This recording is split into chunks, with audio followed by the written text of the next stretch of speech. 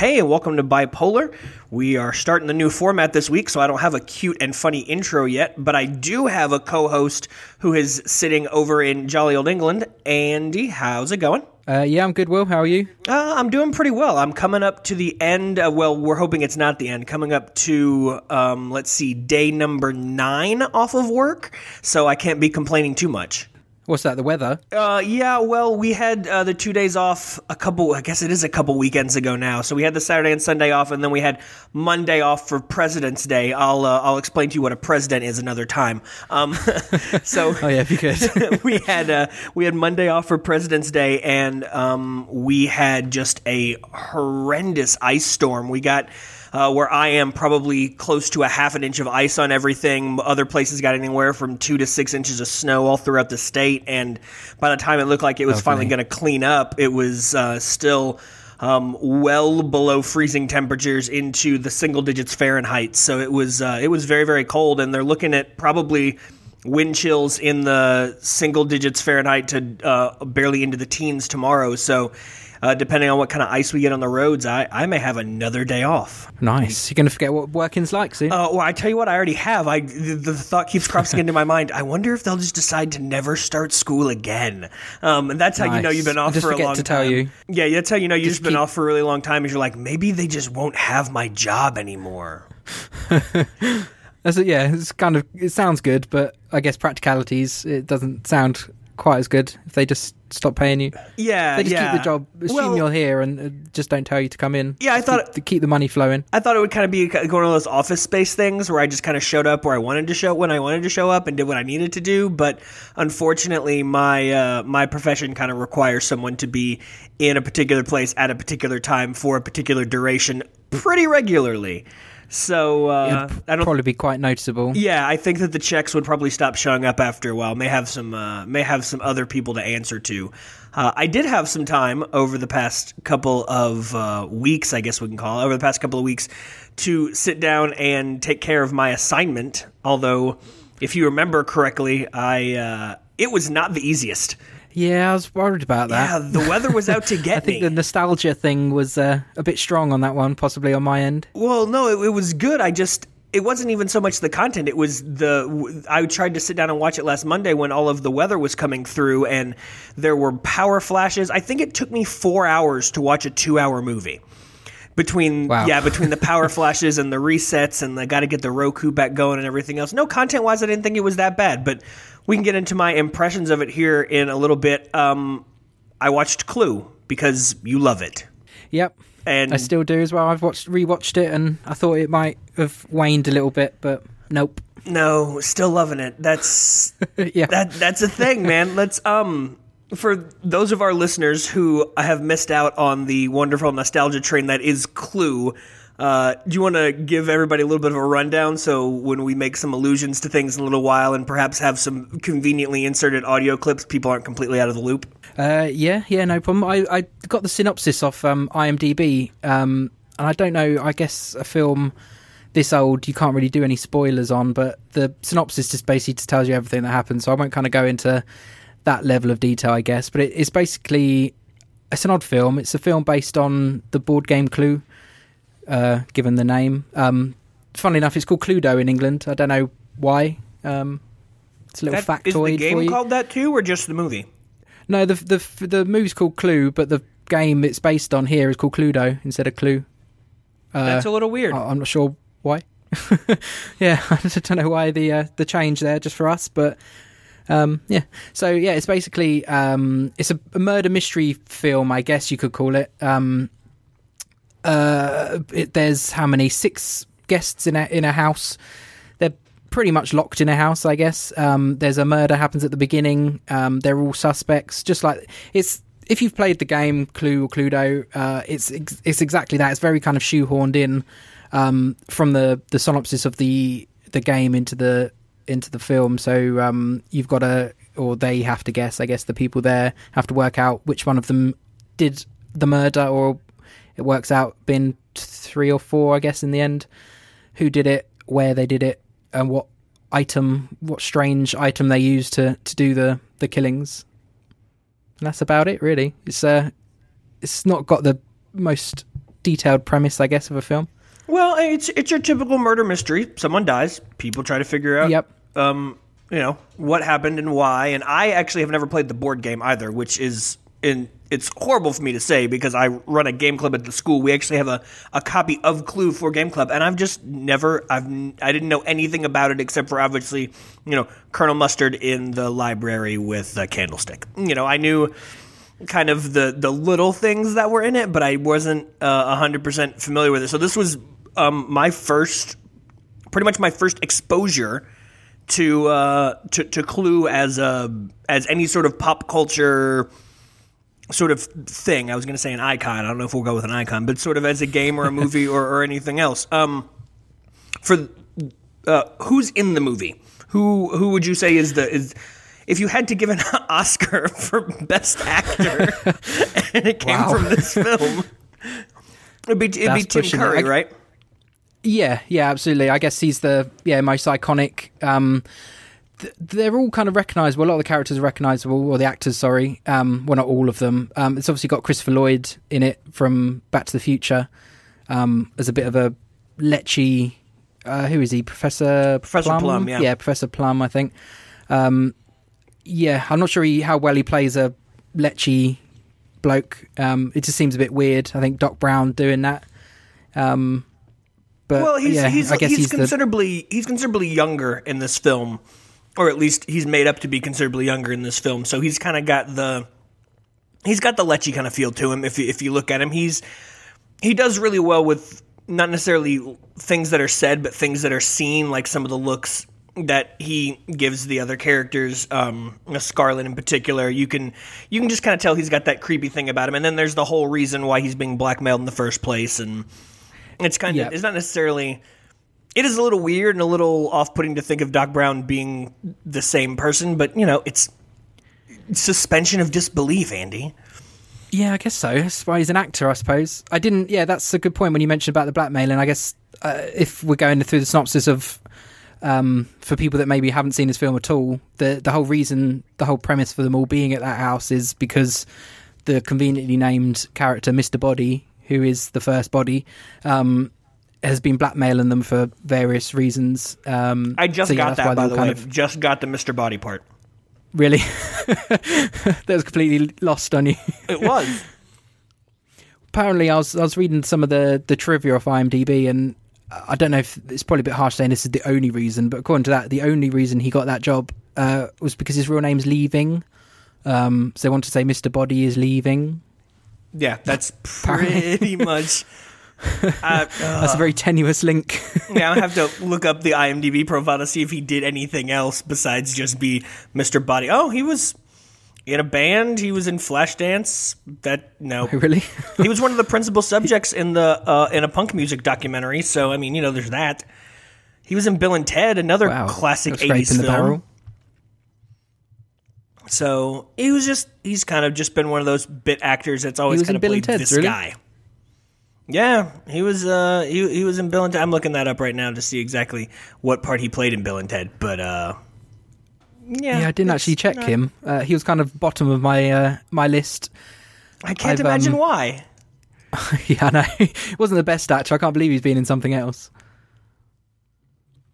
I'm just kind of looking through the list again now. I think Christopher Lloyd's obviously the kind of second most popular. I recognise the character Michael. It looks like called Michael McKean, who played Mr. Green. I don't know. It's either Michael McKean or Michael McKean. I forget exactly how to pronounce that. Okay, us getting our pronunciations wrong again. And Martin Mull always plays that kind of character in everything that he does. He's always some kind of relatively upstanding but kind of offbeat sort of guy.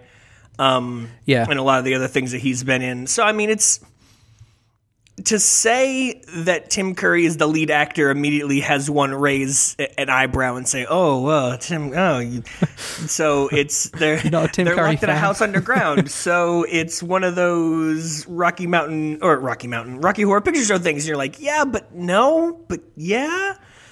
I guess. It's not that I'm not a Tim Curry fan. It's just I don't know that he does a really great job in this role. This is probably the best role that I've seen him in. That being said, I can't. That's an unfortunate list for him. That's an unfortunate role for him to fall into.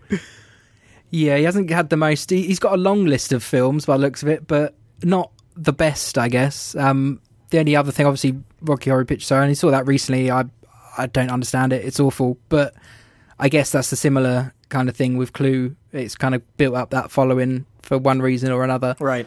But yeah, I guess other than that, I liked him in Legend, the big, I don't know if he was the devil or a devil of some kind. Have you seen Legend? I have not.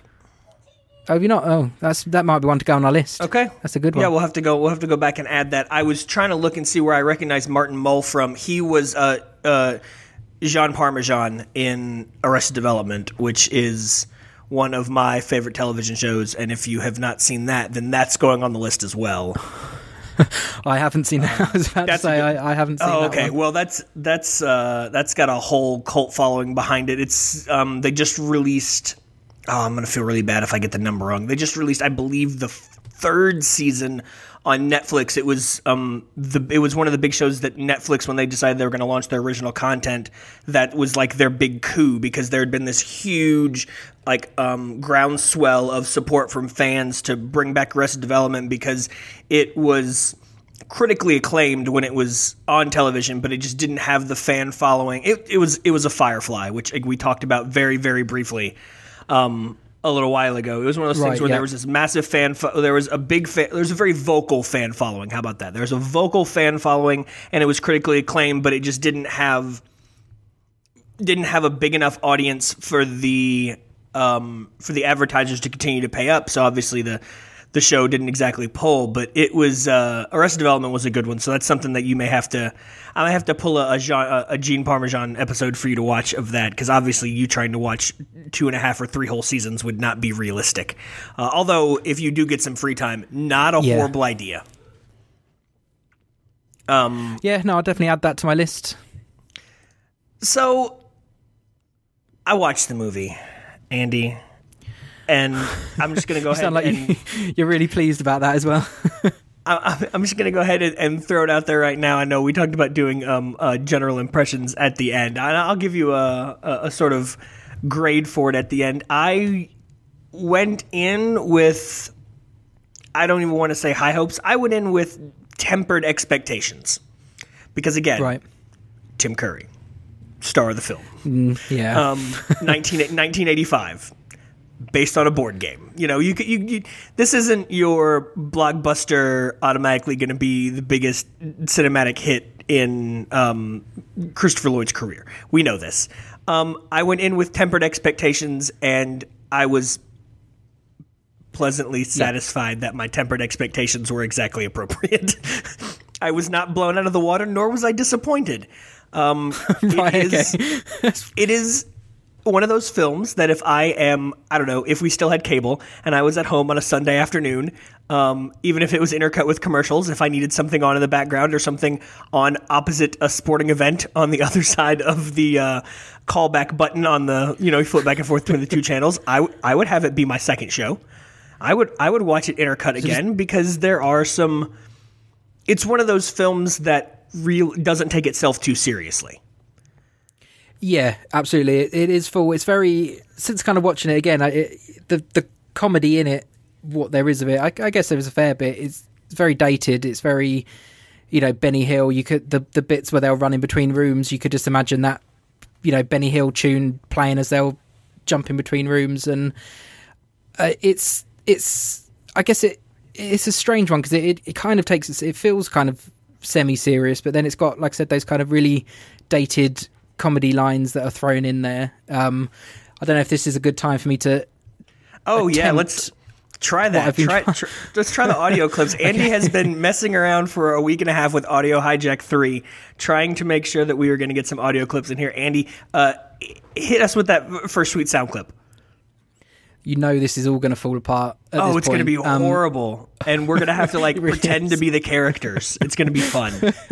Oh God, that's a concern. Okay, so I've got some saved here. I don't know. They've named. I think I can guess what this one's called. What this one is. It's just called Wee Wee. But this is kind of, I think, it's a good example of the very kind of dated, but still quite funny, I think, humour in it. Let me just try and play this. Let me know if it works. Well, if you'll excuse me, I have to, is there a little girl's room in the hall? Oui, oui, madame. No, I just want to powder my nose, thank you. Yes. Still makes you laugh. Did you hear it? And it came all the way through over here, too. So hopefully that'll have thank recorded God. from both sides, and we won't just have, 4 seconds of silence right in the middle of the show. Yeah, Just it is. insert noise here. It is that kind of humor, though. There's that, Yeah. and there's the constant line that goes back and forth at the beginning. I forget which one it is, but it's that kind of humor too. It's not campy like a Naked Gun film, like the Leslie Nielsen films from the 90s, where did you ever see any of those with O.J. Simpson in them too? Yes, I've seen them. Yeah. It's not like that. It's not where it's purposefully making fun of the genre in a way that is just completely over the top. But you can kind of tell that it's a tongue in cheek for a murder. I mean, the board game itself is tongue in cheek for a murder mystery film. Or for murder mystery true. in general. But at the same time, there were some parts of this that were, I thought that were kind of dark for a film that was released in the 80s and was probably, I mean, again, I don't know, I was born in 1985, so I wasn't exactly cognizant of who this may have been marketed to when it was out. But if this was at all marketed as a family film, there are some distinctly not family-friendly moments in this. Yeah, no, absolutely. People getting chased down, people getting stabbed and clubbed. And I remember when the maid gets strangled out in the billiard room. Like, it's dark, not just in the lighting, but also in kind of the content. Like, you kind of hear as they're using the rope to get her. And then there's the entire reason. There's the entire reason that... or I guess there's the kind of business that Miss Scarlet runs, and the fact that Yvette, that's the name of the maid, right? Yvette? Oh, IMDb. I'm so glad we kept this. Yeah, the very unstereotypical... Yeah, what are you talking... No, there's never been a French maid that looks like that, ever. Yvette, the whole reason that Yvette is even recognized by anybody on the staff, she is the very much stereotypical French maid with the horrible fake French accent. If I find out that she's actually French, I'm going to feel really bad. But She really can't but be. At the same, yeah, I know. But at the same time, it does have certain qualities that make it a redeemable film, and I'm going to let you talk about those because you probably recognize them more than I do. Oh God, that's the funny thing. I watched it and I enjoyed it again, but why I enjoyed it, I really don't know again. So when I watched it when I was young, like you were saying about some of the reasons why they were being blackmailed and stuff, they must have been completely over my head. There's the obvious one, like you said, Miss Scarlet's kind of career. I guess we can say it's not that bad. The prostitution, I think that's what she does, prostitution or whatever. She doesn't. She runs a brothel or whatever. She's a madam. She runs a brothel or a call service of some kind. Yeah. So yeah, I assume when I was younger that completely went over my head, and all I think some are communists or selling secrets to communists and things. That I wouldn't have understood that when I was young. Oh yeah, so the communism thread is one that runs pretty deep throughout the film. I mean, when you get to the end, it's communism was the whole running thread behind so many of the different people that were being blackmailed and some of the things that tie them all together. And it almost doesn't even, it falls kind of flat in, here 30 years later, but I can't imagine as a kid that, was communism a threat that you were concerned about as you were growing up in England, Andy? Was there a legitimate Red Scare in your neighborhood? There wasn't, no. It wasn't a thing, as far as I know, anyway. Well, yeah, I mean, I can see how the whole brothel and the communism would go over the head, but at the same time, it's not like Shrek, where Shrek has jokes that are obviously for adults and jokes that are obviously for the kids, and everybody can kind of laugh about it. But it does have things like the constant bickering back and forth and the running in between rooms, and there's some physical comedy in there that kids obviously would find humorous. I mean, you played a clip of a woman saying wee wee, which is hilarious. Absolutely. Still holds up. And you know what? That's what makes a cult film like this a cult film, and that's probably why you like it, is because it was one of those things that when you were a kid it was hilarious, and then as you move on you find other things to like and enjoy and appreciate about it. Yeah, absolutely. It's I put on my notes here, it's timeless. It doesn't, obviously it says the year, I think at the beginning it's set in like the 50s, I think, but it felt, and strangely, like we said, it does reference kind of things from that period as well, but it did feel kind of timeless. I think the jokes were old at the time when it was made, so they're kind of no more old fashioned or whatever now than they were at the time. It just kind of, it's got that Scooby-Doo vibe, like you said, with the run in between. You can just imagine them going in one door and out the other and cycling around like in Scooby-Doo. It's I don't know, it's I still can't really explain to you. I know it's not very helpful, but kind of what appealed so much then and kind of what still works now, to be honest. It's I guess it's an impressive cast, I guess, for the time, and even now, it's quite a wide ranging cast. The lady that plays Miss White, or Mrs. White, whatever, I've never seen her before, but I think she's was apparently fairly well known as well. So it's quite. I don't know if you've ever seen her in anything before, but I trying did to look not her up again now. No, I did not know Madeline Kahn. Well, I heard that I know the name Madeline Kahn. And I knew the name Eileen Brennan, and you know what? It took me forever to realize that Leslie Ann Warren was not Susan Sarandon. So good for you, Leslie Ann Warren. Miss Scarlett, I was like, wow, I can't believe they would get her to play this. And then I realized that no, not so much. It's not actually her. Yeah, Madeline Kahn. Version by the looks of it. Madeline Kahn actually nominated for 2 Oscars. She was in Young Frankenstein, Blazing Saddles. So, it wasn't for this then. No, unfortunately, not nominated for Oscars for this. And then Eileen Brennan, who's Miss Peacock, the no, I just need to powder myself, was popular a little bit earlier in her own time period. She was in Murder by Death, which, by the way, is another great detective film apparently. So that's a great little throwback for her to be in Murder by Death and also in Clue. Murder by Death, 1976, has got Peter Falk and Alec Guinness. Right. The literary, the whole detectives and sidekicks and everything. So I think that's that's one of those, if you know it, then it's funny, and if you don't know it, then it's I still thought she did a pretty excellent job. But that's a great throwback and little homage to another great murder mystery film. Yeah, again, reading kind of the notes on this on IMDb, it says it's kind of loosely based on that, or kind of has the similarities of that. So, yeah, probably one to look out for. I don't know if I'll enjoy that one quite as much. It's not got the nostalgia feeling, I guess, from watching this. Did wear out the VHS on this one when I was younger. Broke again, the tape? Why?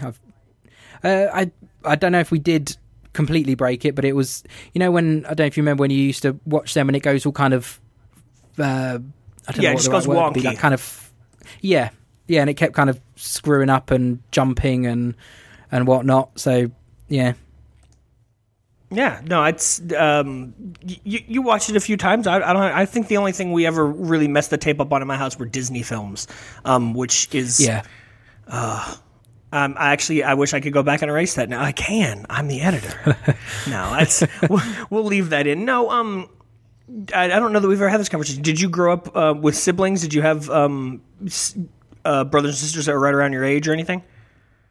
I've got 2 sisters and a brother. My brother's 10 years older than me. My other sister's 8 years older than me, and my other one is, I think, 5 years older than me.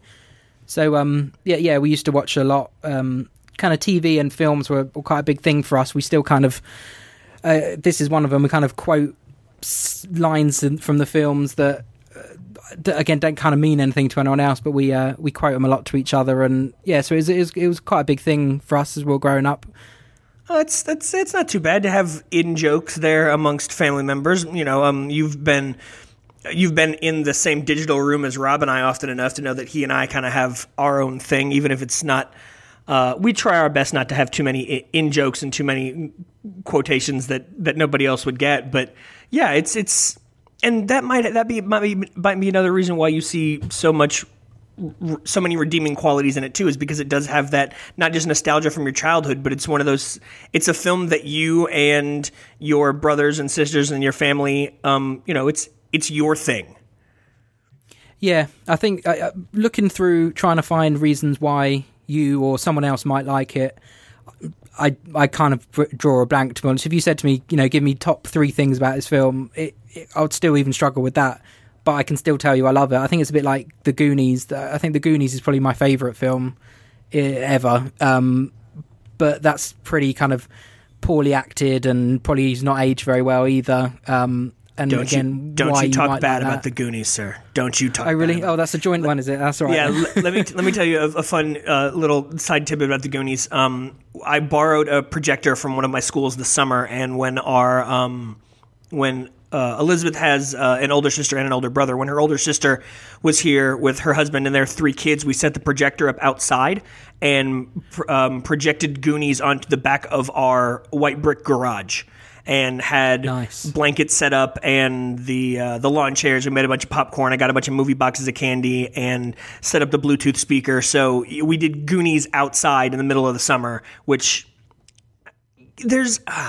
I know this isn't an episode about Goonies, but there's a certain timelessness about Goonies that's always going to work with kids who have never seen the movie before and can really identify with the adventure parts of it, and then adults who have seen it and remember how the movie made them feel. I don't think I watched Goonies until I was probably in my early 20s, and when my friends had found out that I hadn't seen it, because I spent a lot of time with a bunch of cinephiles, guys that had 7 or 8 different bookcases of 4 shelves apiece stacked end to end with DVDs that were alphabetized by title. And if you needed to borrow a movie, it was actually almost easier to go borrow it from a friend than it was to try to find it somewhere either legally or illegally online. They were like, "Oh my God, I can't believe you haven't seen that." And so we all sat down and watched Goonies, and nothing is more raucous than a group of 5 or 6. And this is completely sarcastic. Of course, there's things that are more raucous. But 5 or 6 20-something guys sitting around with a whole bunch of beer and Goonies from the early 80s. That's the thing. It works, doesn't it? It still works. Again, if you're 50 or 5, it's a coming-of-age film, I guess, but it's not one of those boring... I like Stand By Me as well, but it's not the most kind of action-packed film, I guess, as far as kind of coming-of-age films go. But Goonies just works. You've got the kind of fun to it, but also the kind of meaning behind it if you wanted to look a little deeper into it, I guess. Yeah, we can put Stand By Me on the list, because have you not seen that? No. Oh, that's good. It's definitely worth watching. I don't know if it's particularly nerdy and stuff, but a bit like, I guess Clue's not either, but unless you want to link it to board games in some way. Well, it is a board game, but... No, it doesn't. It doesn't have to be nerdy. They're cult films. They all have their particular draw based on the fact that there's something about them. And I can completely see how Clue would fit into the cult film category, because there is something about it. Maybe it's the campiness. Maybe it's the fact that the lead actor, is Tim Curry. Maybe it's the fact that it is based on a board game, but there's just something about it that makes it. It's easily approachable. It's not a blockbuster. It's not something like, I don't know, Titanic or Slumdog Millionaire or, I don't know, the Grand Budapest Hotel, which, by the way, was a spectacular film, and if it doesn't win the Oscar this evening, I will be upset. Not seen that one. Oh, it's a good one. It's your typical Wes Anderson film, but it's a really good one. But Clue is not... It doesn't have the gravitas about it that makes it either you love it or you hate it, or like Shawshank Redemption. Have you seen Shawshank Redemption? I have, yep. It's such a great film, but there are some people that just don't get what makes it such a great film. And I look at those people with a raised eyebrow and I say to myself, I can't believe you don't like that movie. Clue's not like that. Clue isn't one of those. It's not a divisive film. Like if someone told you, yeah, I saw the movie, I didn't really like it, you'd be like, yeah, okay, I can see how that would happen. If somebody came up to me and was like, oh, Slumdog Millionaire, I just didn't see what the draw was, I would be like, what, are you insane? That was the 2 best hours of film that I saw that year, maybe that decade. People don't have that with Clue, and I think that's part of what might make it into the whole cult classic part is, it's approachable and it's relatable. Not in a I've been in a 1950s mansion with bodies lying around kind of way, but not time to admit something. Right. It's not presumptuous. It's one of those films that, again, it's a Sunday afternoon watching it on, I don't know.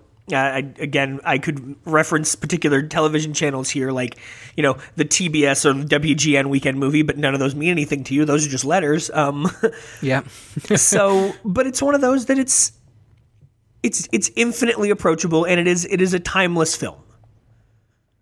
Like I said, it definitely flick it on. You don't really kind of have to follow it massively. You get the idea of what's going on. You just kind of jump in, jump out of some of the corny lines and the pretty cheesy acting. It's like a stage play. I think it would work as I don't know if it ever has been a play, but there are only kind of 5 rooms they go between. You could easily kind of do it as a stage play. They all kind of line up in a row to say their lines. They even kind of, it's filmed a bit like a stage play. They all line up, like I said, they line up all next to each other to say their little bit, and they all kind of look between each other, and it's very kind of over the top the way they speak and things. So yeah, it did feel like kind of jumping in on a bit of a stage play, I guess.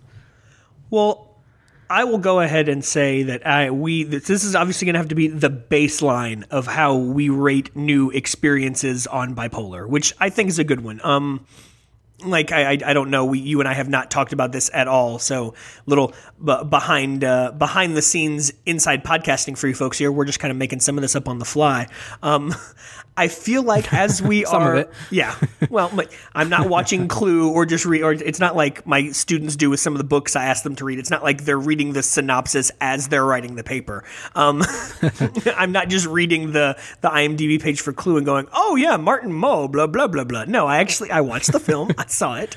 Are there any more?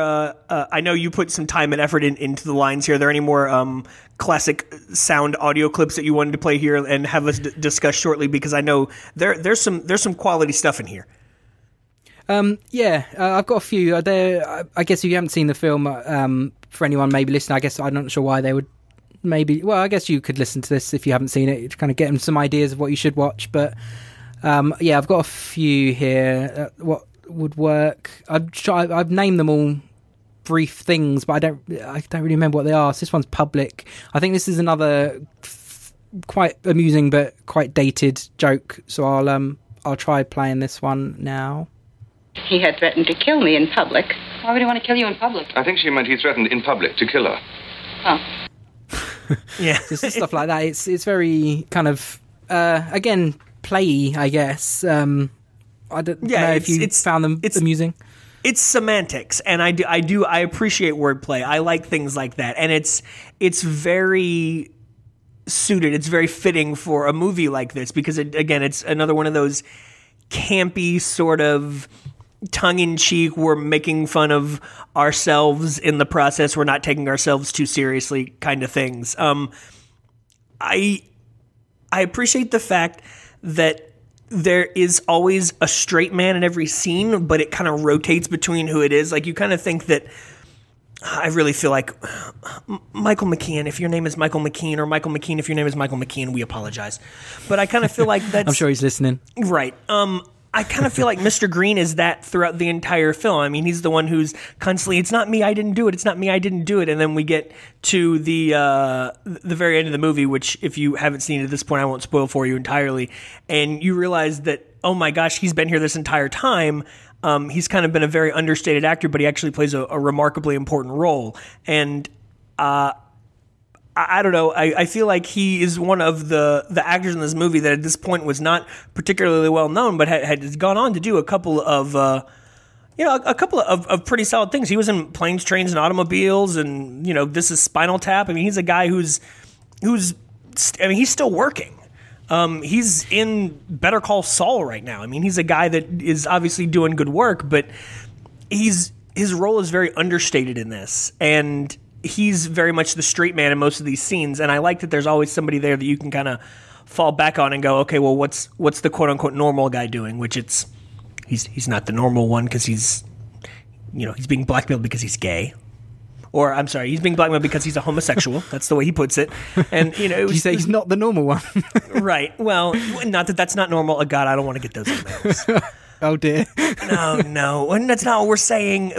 I'm saying that I thought that it was odd, and I understand that it's set in the 50s and it was filmed in the 80s, but that was one of the things that kind of was I guess if something rings true, can it ring flat or whatever the opposite of ring true is. One of those things kind of fell flat for me was he's being blackmailed because he works for the State Department and he's homosexual. What's the big deal?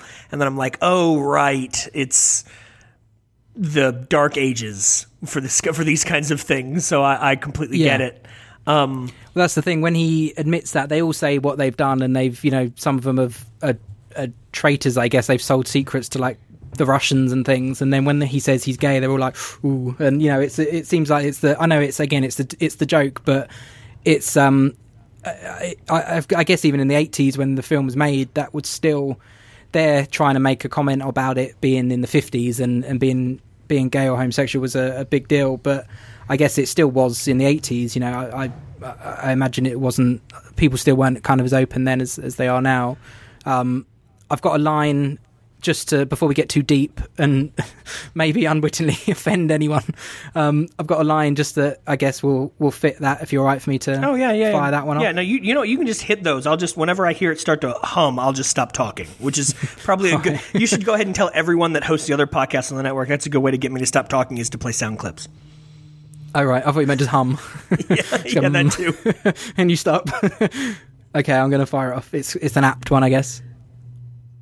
Are you a cop? No, I'm a plant. A plant? I thought men like you were usually called a fruit. Very funny. Oh. Yeah. Dated joke there again. Are you a cop? No, I'm a plant. Oh, yeah, that's, again, more wordplay, but one of those that as an adult, as you get older and understand kind of the connotations behind the word, you're like, oh, I see why that's funny. But when you're younger, you're like, oh, plant, fruit. I see how these things all work out together. I don't understand why it's funny, but I get it. Yeah, he. I appreciate the fact that there's a straight man in all these scenes, and even in, when it comes to stuff like that with the wordplay, somebody always seems to get it, and then there's always somebody on the other side that's always like, I don't get where you're going with that, which is, I guess good if it goes over your head, or if you're like 12 and it's not a joke that really rings true. What else you got? It's just kind of, before going to that, like you said, with those jokes, they did seem, some of them scenes seem to be kind of set up just to get those. It seems like they wrote some jokes or some funny lines and then kind of built scenes around just trying to get them in. They didn't really fit necessarily with kind of what was going on at some points. This isn't one of them, but I was just going to say this is another example of the kind of the wordplay that is pretty funny. I think it again holds up a little bit, but let me just fire this one off. So it was you. I was going to expose you. I know. So I choose to expose myself. Please, there are ladies present. Oh, gosh. Yeah, it's Classic. Just... Well, yeah, and blatant setups for things like that. But I think that if you don't approach the film thinking of it as this is going to be cinematic gold, like if you approach it looking at it like a film that obviously recognizes it's really good for what it is, Andy. It's really good for what it is. For a campy cult film that is very tongue-in-cheek at the murder mystery. Through the process of the podcast, I may have actually changed my opinion on this film. The more we talk about it and the more I think about it, the higher, it obviously falls down in my view of it cinematically. As an award-winning, life-changing, life-affirming film, it's not getting higher marks from me, but it is getting considerably higher marks when it comes to the quality of film for what it is, which is a film that recognizes the actors know it's based on a board game. I mean, think about that for a second. Like, step back. Jumanji didn't do so horribly, but that was a movie based on a board game based on a book. Right? Jumanji? Anything? Yeah, I've seen Jumanji. I didn't know it was based on a book, though. I thought it was just a film. With a game in it. I didn't know it kind of had anything else beyond that, to be honest. I thought it had a book. I could be wrong. But the point I'm trying to make is just the entire idea of making they didn't make a film based on Guess Who. You know, the one where you're like, oh, does your character have a mustache? But maybe they should. Well, Hollywood, call us. You're onto something. We can greenlight our Guess Who remake. Now I'm thinking of Battleship, which did you see Battleship? I didn't know. I didn't either, and I think we're probably both better off for that. But Battleship is a movie that kind of took itself seriously. Clue it's fairly unique, I think, isn't it? I don't think, other than Battleship, that example, I don't know how many other films have ever been made that were based on a board game, however loosely. This one, considering the subject matter, I guess stuck with it fairly well. It's even got, I know you mentioned you're not too familiar with Clue, but it's even got, in this film, without trying to spoil too much, I guess, secret passages in some of the rooms that were in the board game as well. So it's even to that level that, they've got that in there. It's sticking quite closely to the subject matter, considering how loose or how kind of empty, I guess, that subject matter actually is. Well, I've got to say, quite impressive. Of all of the movies that I have seen or heard of based on board games, this one is the best one that I've seen. That is something I can say definitively. This is the best board game based movie that I have seen or heard of, and not just because the only other one that I've seen or heard of stars Rihanna. I don't have anything against that in particular. Yeah, she's just no Tim Curry. Rihanna is no Tim Curry. Might get a T-shirt with that printed on. Yes, that would, and then just have a picture of the best cutout of Tim Curry that you can on the back of it. Tim Curry from Clue, obviously. I would say in the overall pantheon of things that we are going to expose each other to, and yes, that was a blatant setup. I would the more should have used that line then. Yeah, I know. Dang it. Comic timing. We're working on it. We're doing the best we can. Time. Yeah. Let's go ahead and plan out this joke for the 42nd minute. Just like Clue. Yes, exactly. I would say in the overall pantheon of things that I hope to explore in sort of the reformatting and the reboot of this podcast, I'm gonna be hard pressed to give this anything higher than like a B, but I'd also be hard pressed to give it anything lower than a B, because it's the kind of thing that I would really like for us to continue to do, and that is to find something that may not have the critical or cultural acclaim that some of the other more popular things have, but it's something that means something to each of us, be it in a nerdy or pop culture or nostalgic kind of way. I love it, man. I got to say that I think I'm a better person having seen the movie Clue. No, I think you're probably the only person to ever say that, but that's good. I take that. I'm surprised it got that high for you, to be honest. I'm quite pleased that you embraced it, I guess, and got a bit out of it like I used to. Maybe not as much, I guess, by the sounds of it, but some. Well, again, cinematically, not life affirming, not changing the way that I view even board games from here on out, but as a campy, tongue in cheek, we're making fun of the murder mystery genre. Look at us, we made a movie based on a board game, and we got some pretty solid actors for their time to star in this film that, by all rights, probably should have never been made. Based on those criteria. Yeah. Well, it's not like they had like Robert Downey Jr. and like Hugh Grant like parading around in the background. I assume they were big in the 80s. I don't know. I guess not. Yeah, I think Downey Tim Jr. Curry was pretty big in the time, wasn't he?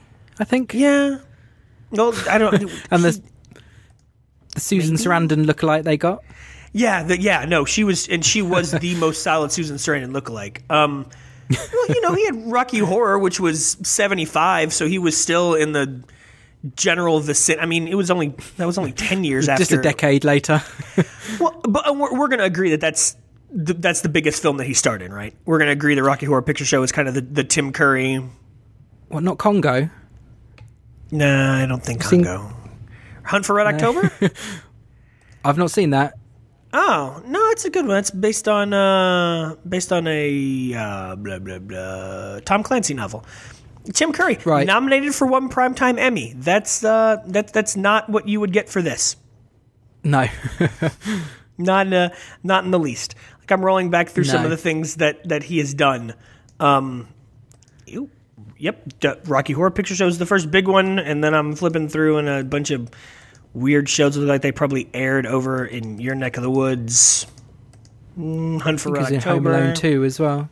He was Mr. Curry in the Paddington Bear series, which is appropriate. It's the original name. Right. No, I'm flipping through. He was a voice in Darkwing Duck. Pirates of Dynamite. No, dude, I think he does a lot of voice work now. Or yeah. Fairly recently. He was the evil Manta in Little Mermaid was a television series? That's not... See, this is the black hole that...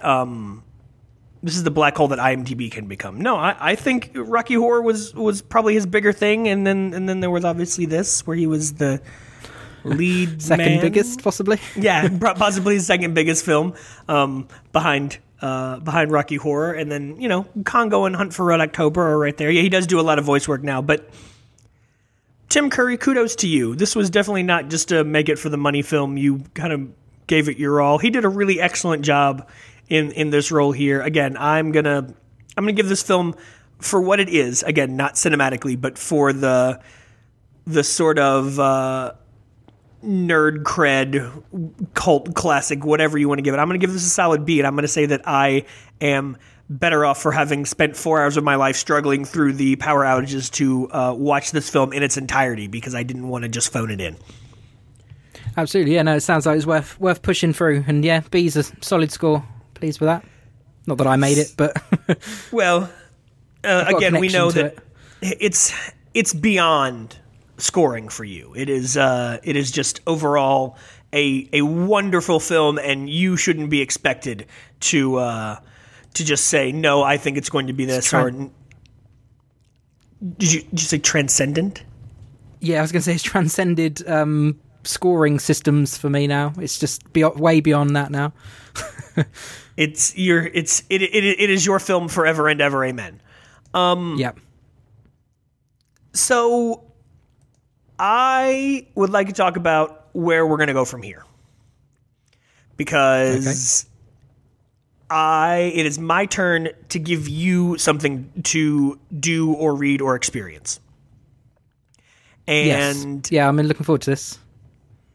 And I actually think that it's a travesty that you have not experienced this, and this could very much become a 2-part episode if we needed it to, namely because your assignment is lengthy in both time commitment and the depth and breadth of material that's available. Right. For the sake of time, I will only ask you to read the first book. I would like for you to read Hitchhiker's Guide to the Galaxy before we sit down and speak about pop culture again. Okay, cool. Sounds good. Just the first one. You don't have to read The Restaurant at the End of the Universe. You don't have to read Life, the Universe, and Everything. You don't have to read Mostly Harmless. You don't have to read So Long and Thanks for All the Fish. You don't even have to watch the movie. Which... Oh, I have seen the film, actually. Yeah, then we can talk about some of the parallels to the film. It's considerably better than the film. It is another one of those... You kind of got to know going in that it's not a book that takes itself too seriously. I look forward to seeing what you have to say about it. Obviously, Hitchhiker's Guide to the Galaxy, written by Douglas Adams. It is a book that is actually based on a radio play, right? Which I don't believe got nearly the play, pun intended, over here in America that it did there on your side of the Atlantic. But it was a series of books that I started reading, I guess, in 1998 or 1999, so I would have been about 13 or 14. And I actually started reading one of the other books by him called Dirk Gently's did something detective, something holistic, something galaxy. But I ended up picking up Hitchhiker's Guide to the Galaxy and reading all of them. And it's not a complex read. There are a lot of really interesting characters in the book. It's a book that I have assigned my 8th graders to read in the past for like literature circles and things like that. So it's not something that you should have a hard time getting through, but I'd be interested to see what your opinion is of it, because again, it very much falls into the category of it's not winning a Pulitzer. It's not something that is going to skyrocket back to the top of any bestseller list were it to be re-released in a special edition, but it is something that holds a very near and dear place in my heart. It is a series of books, particularly the first one, that I can just pick up and read and say to myself, hey, I know I've already read this 3 or 4 times, but I don't feel like I just wasted X number of hours of my life or whatever, because it's a hilarious novel. So if you want to sit down and take care of that before we meet again, I'm interested in seeing how that goes. See, you've forced me to watch more video, which I wasn't doing, and now I'm asking you to read a book, which you can conveniently do on any digital device, or if you need a paper copy, I'll spend it's probably like $37.50 for me to send it to you. Yeah, I was going to say it's probably cheaper for me just to pick one up. Yeah, I assume that appreciate the offer though. Well, I do what I can. So yeah, it should be a relatively quick read. It should be relatively enjoyable. It's a book that you can simultaneously lose yourself in if you need to, or read for 5 minutes, put down, go, I don't know, stir the soup and burp the child, and then come back down. You don't feel like you're going to miss anything, or that you're going to get out of your flow. So I won't say any more except to say that it's another one of these where I can see where people would be like, why in the world did you make me read that? But at the same time, it has a special place in my heart. So I look forward to seeing what you think and how you feel about it. That sound like something that you might be interested in? Yeah, I'm looking forward to that. It's one of those books that has been on my list for a long time now, I guess. I've heard a lot of good things about it, but I've just never kind of got around to just kind of making the time for it, I guess. The way, I think, like you said just now about you with kind of video content and things, just kind of finding the right time or there's always something distracting me. I really I used to really enjoy reading when I was younger and fairly recently, I guess, but there's just so many easy things I'm just lazy, I guess. Basically, I can listen to a podcast or watch something on YouTube that it doesn't take any effort. Not the reading does, but I'm just easily distracted as well as being lazy, I guess. But I'll lock down, focus, and looking forward to getting through it before next week. Yeah, 2 weeks. Well, the next time we release an episode, if you get done with it and you're super excited, I'll sit down and talk to you about it for an hour, because it's something that I really enjoy. I'll do my best to go back and I'll do more than read the synopsis. I'll try to read at least the first couple of chapters between now and then, because that was one of those. I know that you had talked about rewatching Clue when you gave it to me, but it was one of those you'd seen it a couple times. It wasn't a necessity, but I bet you enjoyed sitting down and rewatching it again. For both nostalgic and analytic reasons. Yeah, absolutely. I watched it I watch it at least once or twice a year, I think, when I kind of think about it. I watched it a couple of days ago for this, and I've watched half of it this afternoon because my wife's not watched it, so I wanted her to watch it as well. So I'm about halfway through another sitting in the last week, which is, I think, bordering on weird. Yeah, that's gluttonous, man. You should probably keep an eye on that.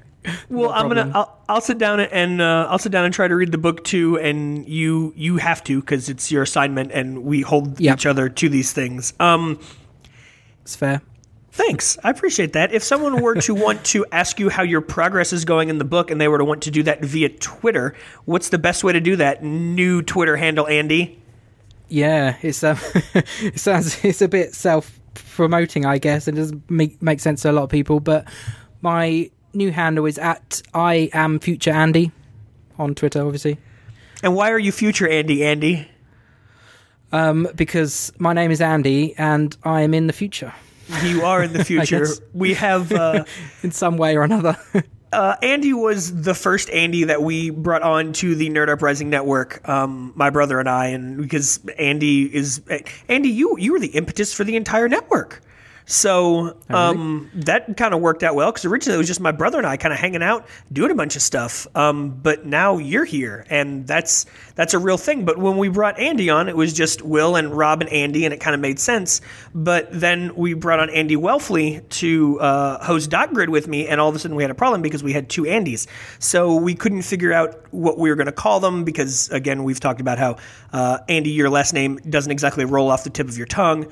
And we tooled around with just calling Andy Welfley Waffles for a while, but apparently that brings up some rather nasty memories from childhood. So we just decided to call you Future Andy because you're in the future. Thanks, Time Zones. Yep. Thanks for the nifty new Twitter handle. I am Future Andy. It does just roll off the tongue, though. It's like I am Legend, only cooler? Less exciting. Only more... And you know what? Here's our Christopher Lloyd connection. He is Back to the Future. You are Future Andy. That works out. Oh, beautiful. Good work. Yeah, I tell you what. It's almost like I plan these things. I don't. You can kind of tell that I just make it up. If you wanted to talk to me on Twitter and give either give me or Andy you know what? I'm gonna go back and cut that. No, I'm not. I'm going to leave it in. Yeah, no, we'll just leave it in. We're going straight to tape on this one. So guess what? You just heard a thing I should have cut out. If you wanted to talk to me on Twitter and do something funny like yell at me about books or the fact that I made a comment earlier that may have been inappropriate, which, you know, this could be my outro for all of the episodes. I am at Will Fengy on Twitter, WILLF like in Frank, ANGUY, or you can tweet at the show, bipolar_podcast. We are your favorite podcast about pop culture and not about mental illness. If you need to talk to someone about mental illness, please hang up and call 911 immediately. Or do they do that over there? Do they have any doctor's offices where you get the answering machine? It's like if it's an emergency, hang up and dial blah, blah, blah. We've got, I think 111 you can call for non-emergency thing. You like speak to it's still like a call center kind of thing for instead of 999 that we have. So you can non-emergency things. You can, say I've got this lump or something. I don't know, and they can advise on what to do. So yeah, this took a really dark turn. It did. It's a bit weird, isn't it? I haven't got any lumps as far as I know. We are not licensed or certified to give any sort of advice on medical maladies whatsoever. Please don't listen to us about that. But you can talk to us on Twitter about pop culture things and other nerdy stuff. And please do so. Please reach out and talk to us on Twitter. If you are interested in reading the show notes for this episode, they will be at nerduprising.co/bipolar, and it'll be the top post on the list. So come on in, check those out. You've got the number, haven't you? I have. It's been a little bit of time. Are we going to count the last one as a whole episode? Is it just a half episode? So we're going to call it 4, or I don't know, A1 or an alpha, I don't know, Roman numeral I. There's going to be, there are some show notes involved. We'll put some links to the IMDb page for Clue and, I don't know, maybe like an Apple Store referral link. Maybe we can make a couple cents off of that or something. Or, I don't know, pence, I think is what they call them over there. Flood into buy Clue after this. Yeah, there's going to be a massive upswing in Clue digital purchases thanks to the Bipolar podcast. Tim Curry Andy, on the phone thanking us for his retirement fund boost. Yeah, Tim Curry and Michael McKean or Michael McKean, both of them, all three of them actually, will be on the podcast next time in a show of thanks. Andy, enjoy the book. Yes, I will do. Thank you. And let's sit down and talk about something nerdy again in a little while. Cool. Yep. Do you want me to play my closing sound clip? No comment at the end. Oh, do I? Yeah. This is our outro. It's not that good actually. To be honest, it doesn't really make that much sense. But it's just near. Play. It's just near kind of an end. So I'll leave everyone with this. I'm going to go home and sleep with my wife. Thanks, everybody. We'll see you next time.